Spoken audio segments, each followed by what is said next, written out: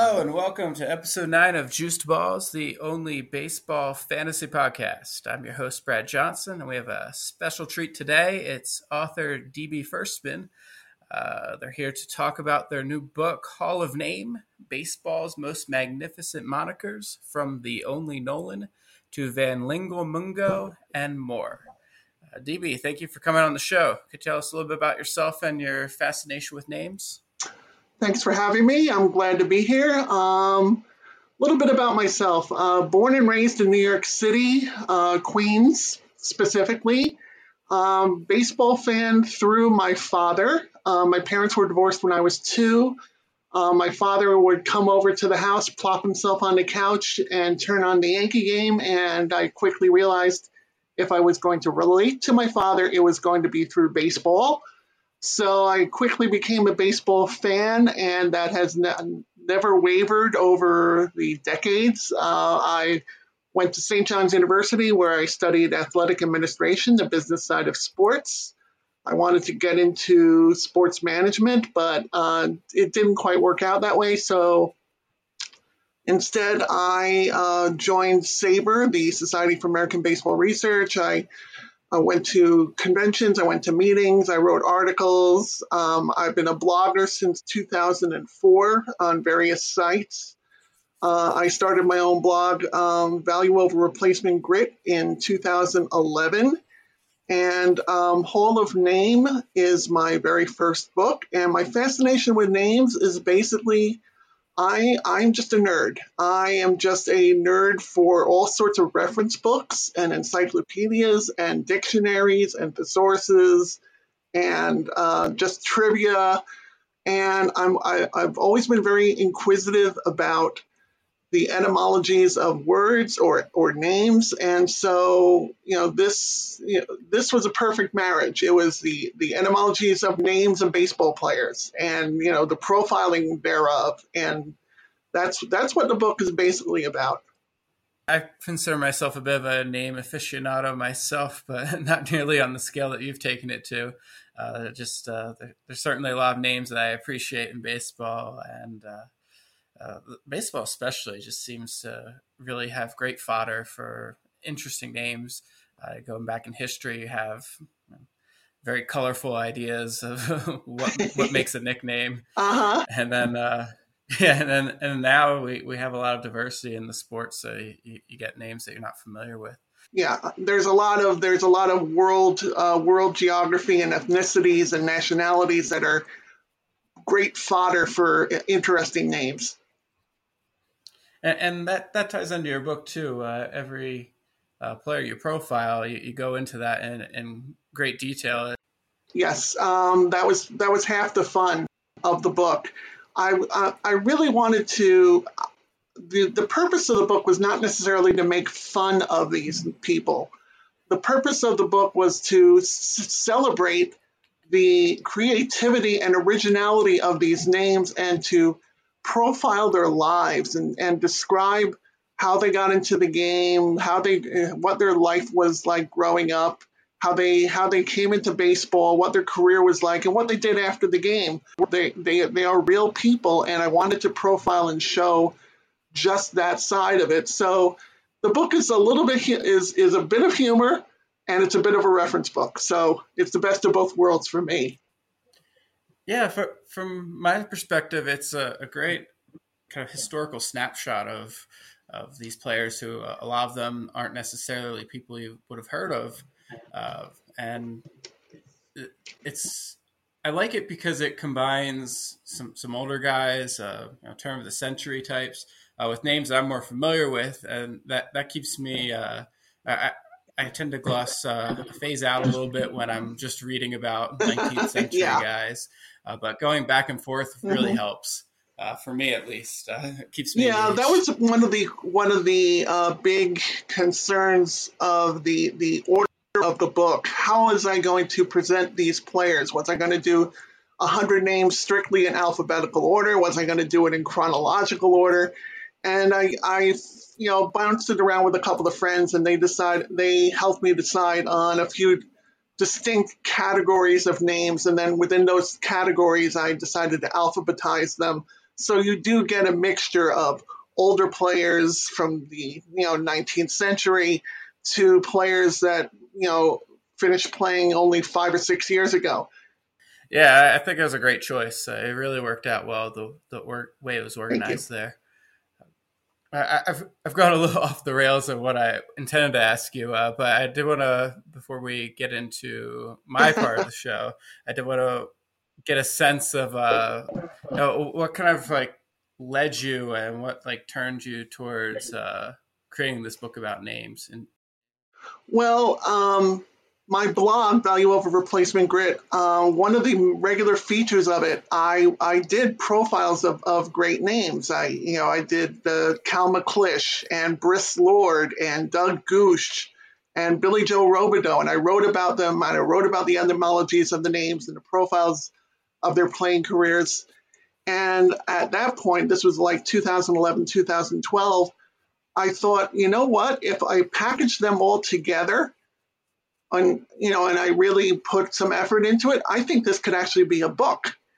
And I brought the idea to, I came up with a book proposal, and I took it to a couple of niche, sports-related small press publishing houses, like McFarland and University of Nebraska Press and, folks like that. And they said, personally, we love the concept, but we just don't think it's going to sell. And so I tabled the book idea for a while. I just kept blogging about, various things that occurred in baseball. And I wrote for a couple of different, I wrote for ESPN for a while. I wrote for other places for a while. And in 2018, I decided, you know what? I really do want to write this book. And in the interim, the world of self-publishing really exploded in terms of the accessibility of, websites and companies that could help you publish your own book.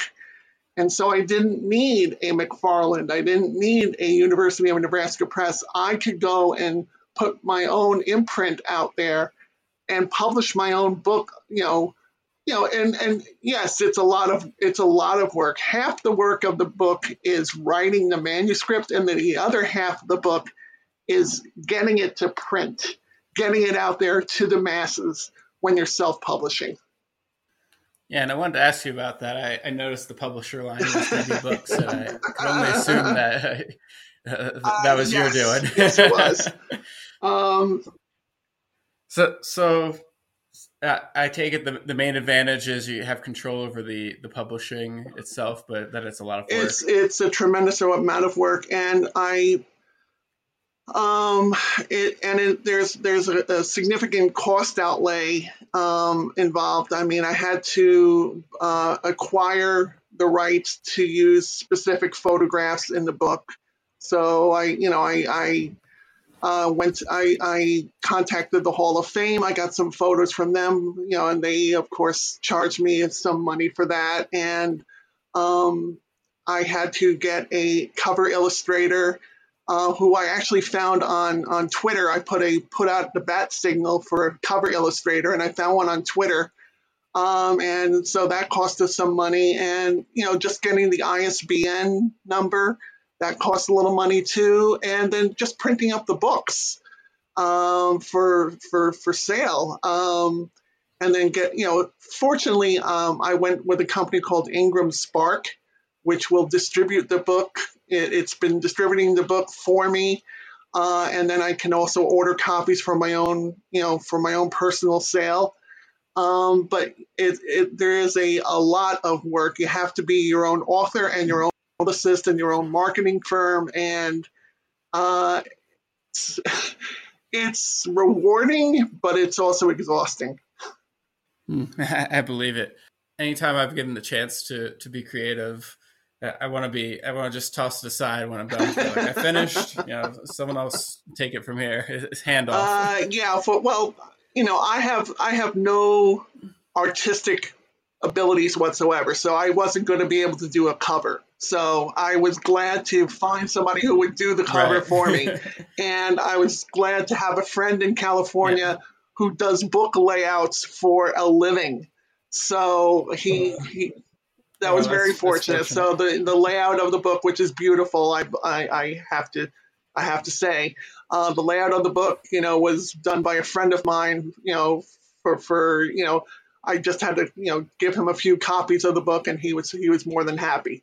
So there were still expenses involved, but there was a lot of work, and but this is what we do, when we are passionate about a subject matter that we really feel strongly about. These are the lengths that we go to. Yeah, absolutely. I know I'm probably going to have to pass this self-publishing hurdle at some point in the future. I've put off several ideas, but at some point, one of them Uh-huh. will get enough steam, and I'll have to do it myself. So Okay, interesting to hear about your process, and I'll probably ask you questions about it in the future too. sure thing.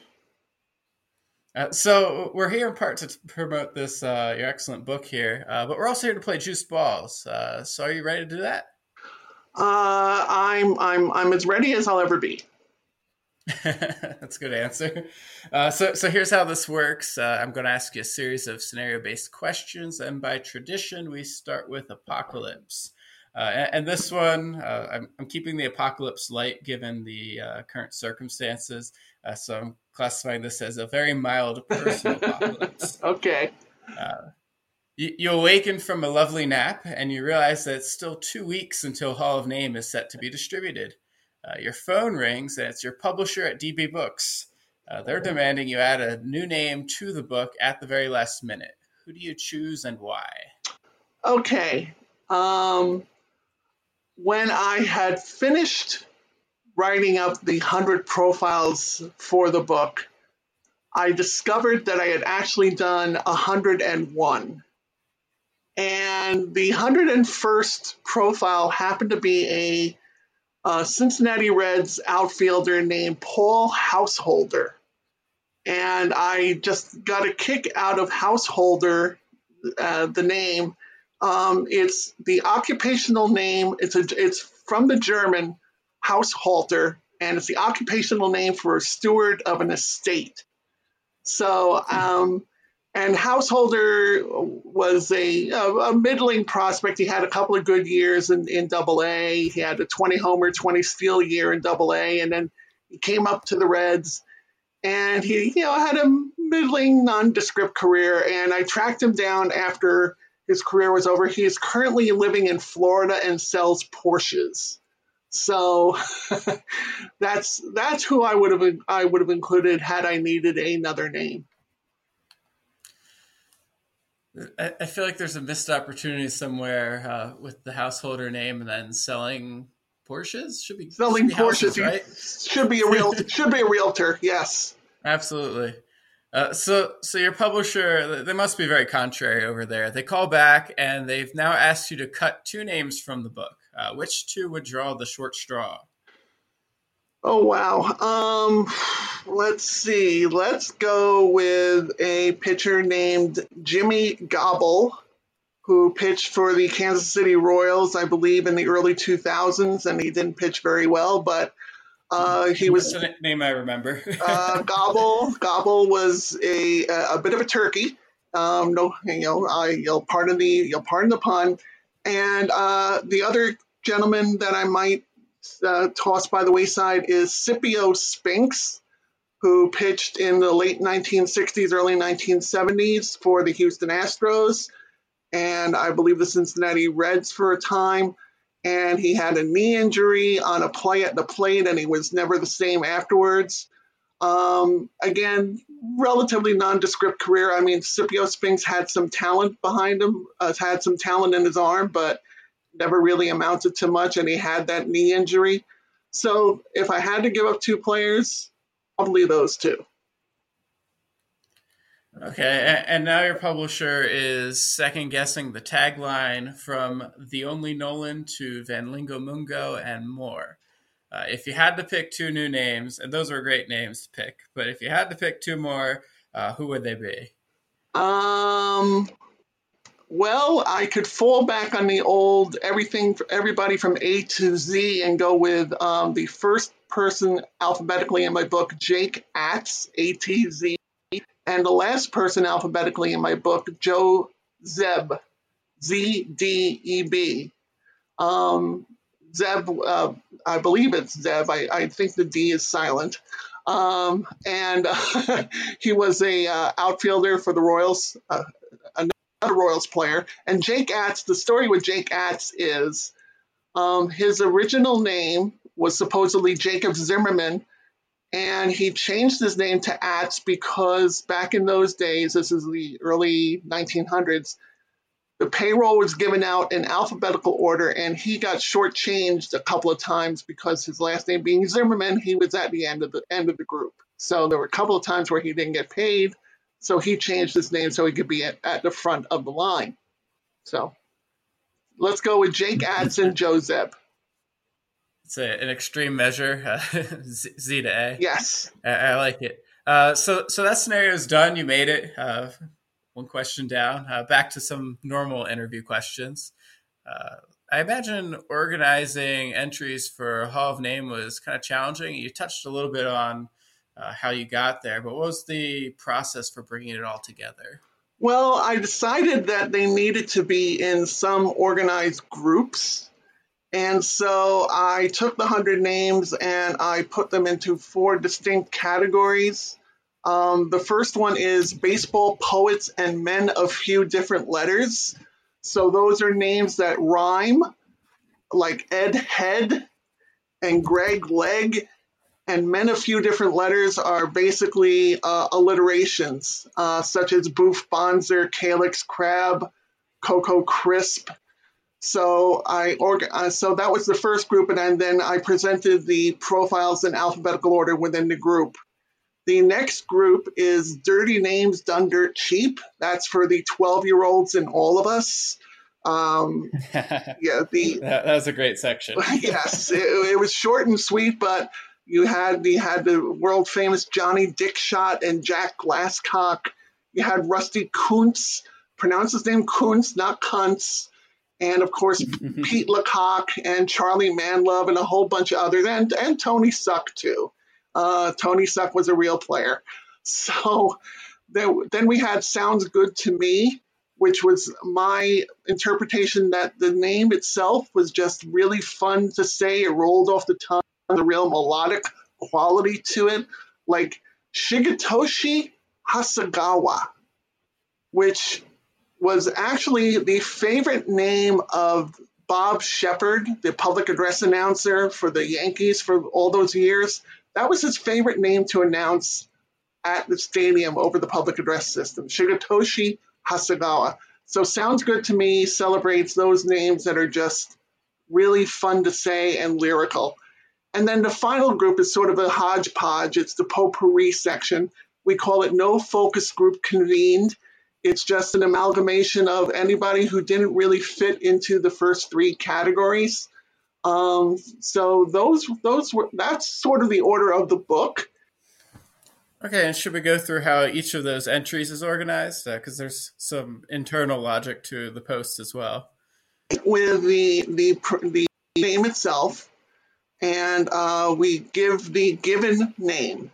Sometimes the name that they played under is not necessarily the name they were born with. For example, Kai Kyler was the world, the Hall of Fame player in the 1920s and 30s. His given name was Hazen Shirley Kyler. So we show the birth name and the name under which he played. Then we give a pronunciation of the difficult parts of his names, of the name. So if they had a tough last name, we gave a pronunciation for the last name. Then we get into nicknames. Did they have a nickname? For example, Boof Bonzer. Boof happened to be a nickname given to Mr. Bonzer by his mother.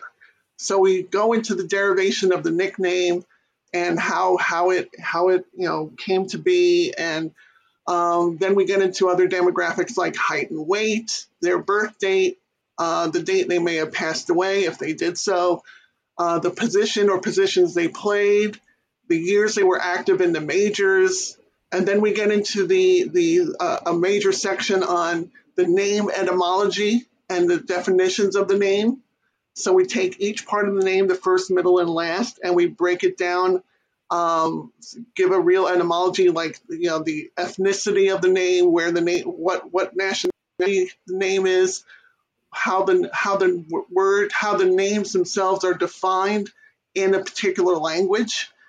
And then we finally get into the profile itself. We get into the history of the player. We talk about how they got into baseball, what they did once they were in baseball itself, and then how their career ended. Moving on, we then go to a we call best day, which is ostensibly either by WPA or other measure, the best day they had on the major league field. And in some cases, if you're only up for a cup of coffee, your major league debut might be your best day. And then I get into a section called The Wonder of His Name, which is basically my opinion on why it's such a great name. And then we go for Not to be confused with. These are names that sound like the name of the player that I'm writing about, but they're not the same player. So don't be confused with Greg Golson. I don't write about Greg Golson, who is an outfielder, with Greg Olson, who is a pitcher. So don't get those two confused.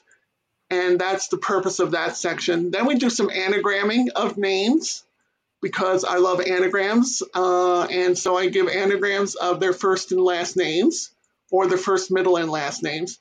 And then finally we come to ephemera, which is basically all sorts of factoids and trivia about the player that wouldn't have fit in the main biographical portion of the profile. And all the details in ephemera are great. They're really they give a rich picture, a snapshot of who these people are. But what I really crave and loved about this book were the anagrams. And I think my favorite, and I haven't quite read all of the players so far, but I've gotten through a good chunk. And Pink Hawley anagrams to either his keen manly power or alternatively homely wanker penis. Do you have a favorite? Yeah. When I describe this player, when I describe each player, there's a little tagline underneath it. I love this too. Yes, there was a pitcher for the Texas Rangers in the late 2000s named Warner Madrigal. He had a couple of seasons with the Rangers, but he was a middle reliever, not any great shakes, didn't really distinguish himself. So it so happens that if you take Warner Madrigal and anagram it, it's very self-descriptive. It turns into marginal reward. So excellent. Yeah. All right, so anagrams are obviously close to your heart, and I'm going to give you a little layup for the second scenario in Juiced Balls. Okay. I want you to give us the raunchiest anagram you can for Rob Manfred. I couldn't find a middle name for him anywhere, so you can work with Rob D. Manfred Jr. or Robert D. Manfred Jr., and I think you had a couple other ideas too. Yeah, so Rob Manfred Jr. turns into Bend from Retard Jr., which is probably very offensive to certain persons. Commissioner Rob Manfred turns into Scream of Interbred Morinism. And baseball commissioner Robert Manfred is Fanatical Slaverer Dismembers Moron. So, all right, not any homely wanker penises, but something to write home about. Yeah, I think I like the second one most. I think it had the right combination of pithy and on point. Okay. All right, so that was a quick one.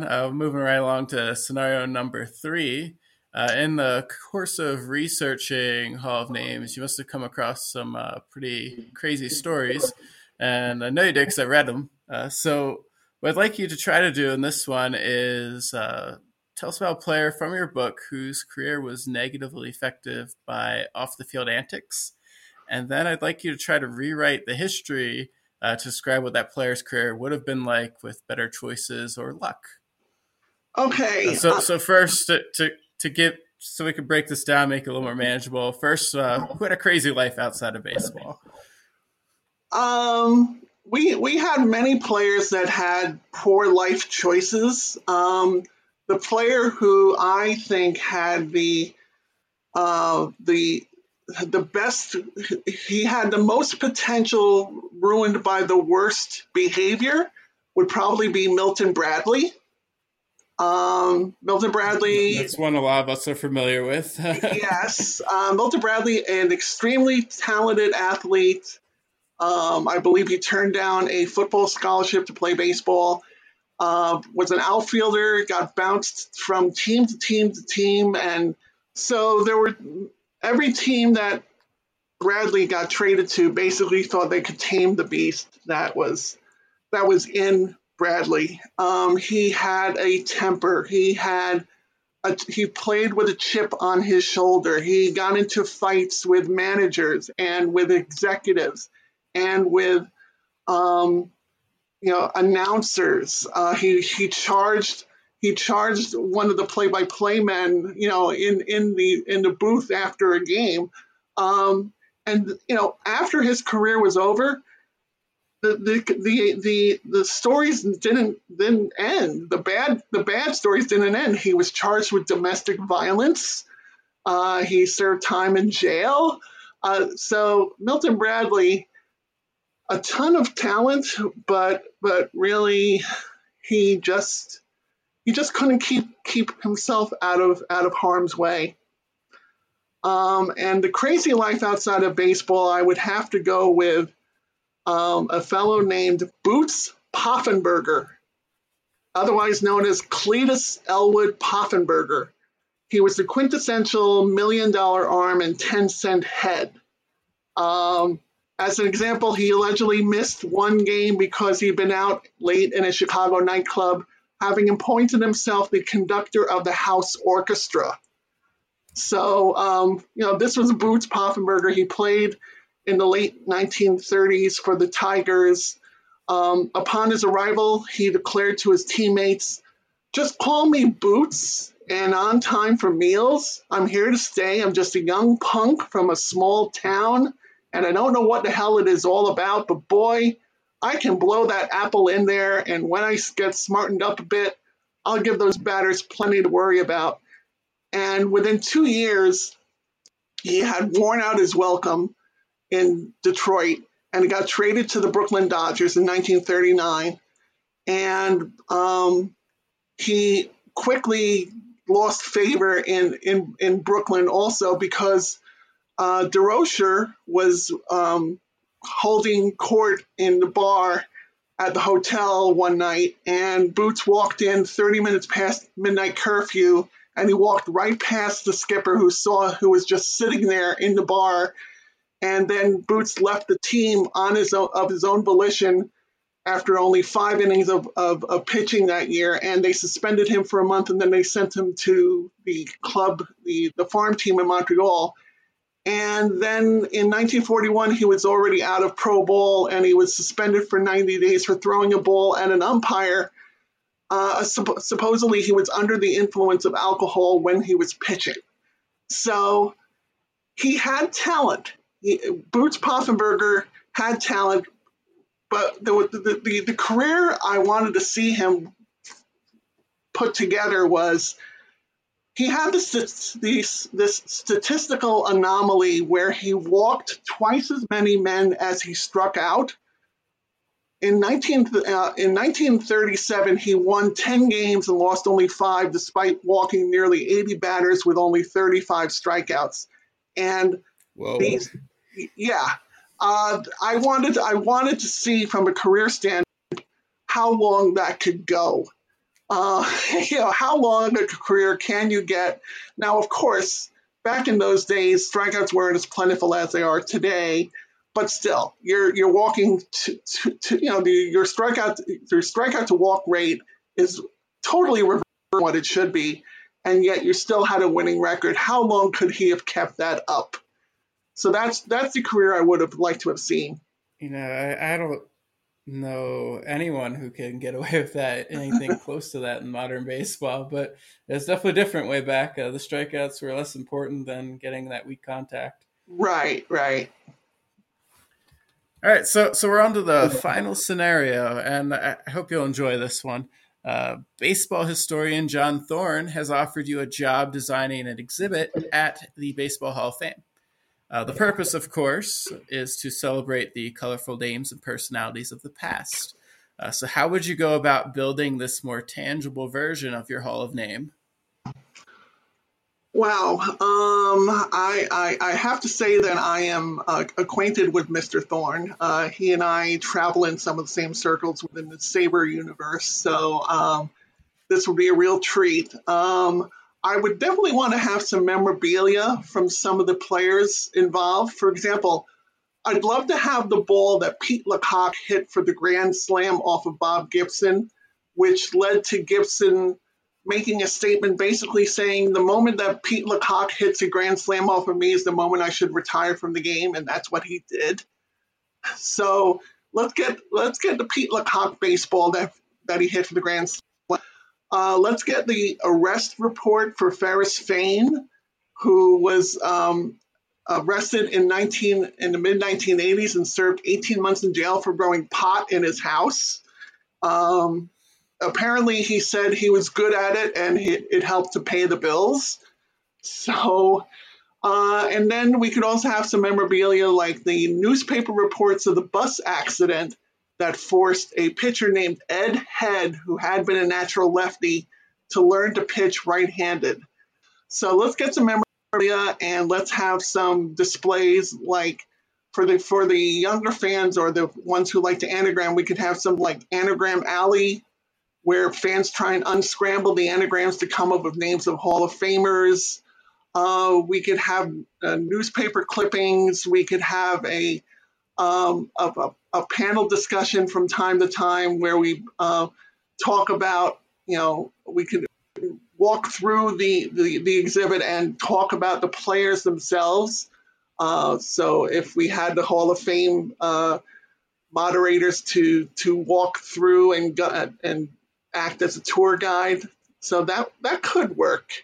What do you think of having, I'll say, a not safe for work section for your glass cocks and your dick shots? Well, the Hall of Fame is supposed to be for everybody from 8 to 80.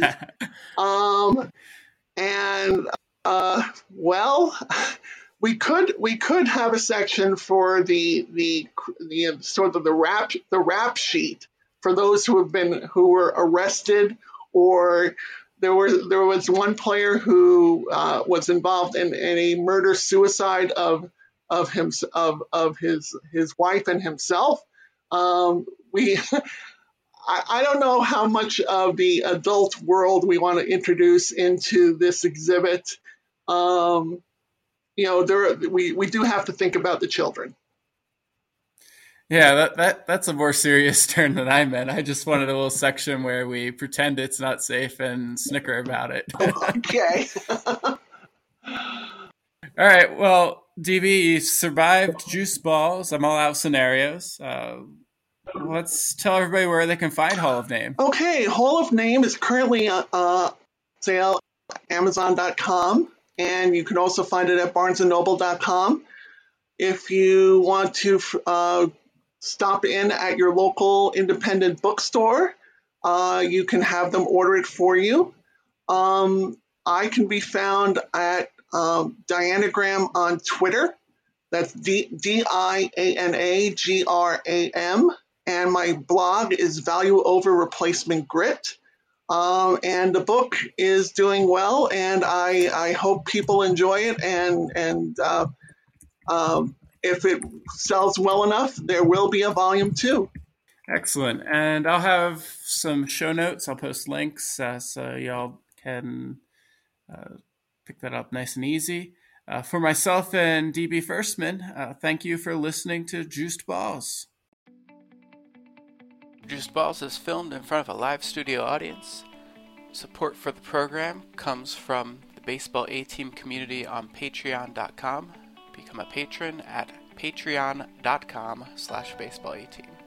Juiced Balls is looking for a producer, show music, and conceptual ideas. Reach out on Twitter at Baseball A-Team or via the Baseball A-Team community on Discord.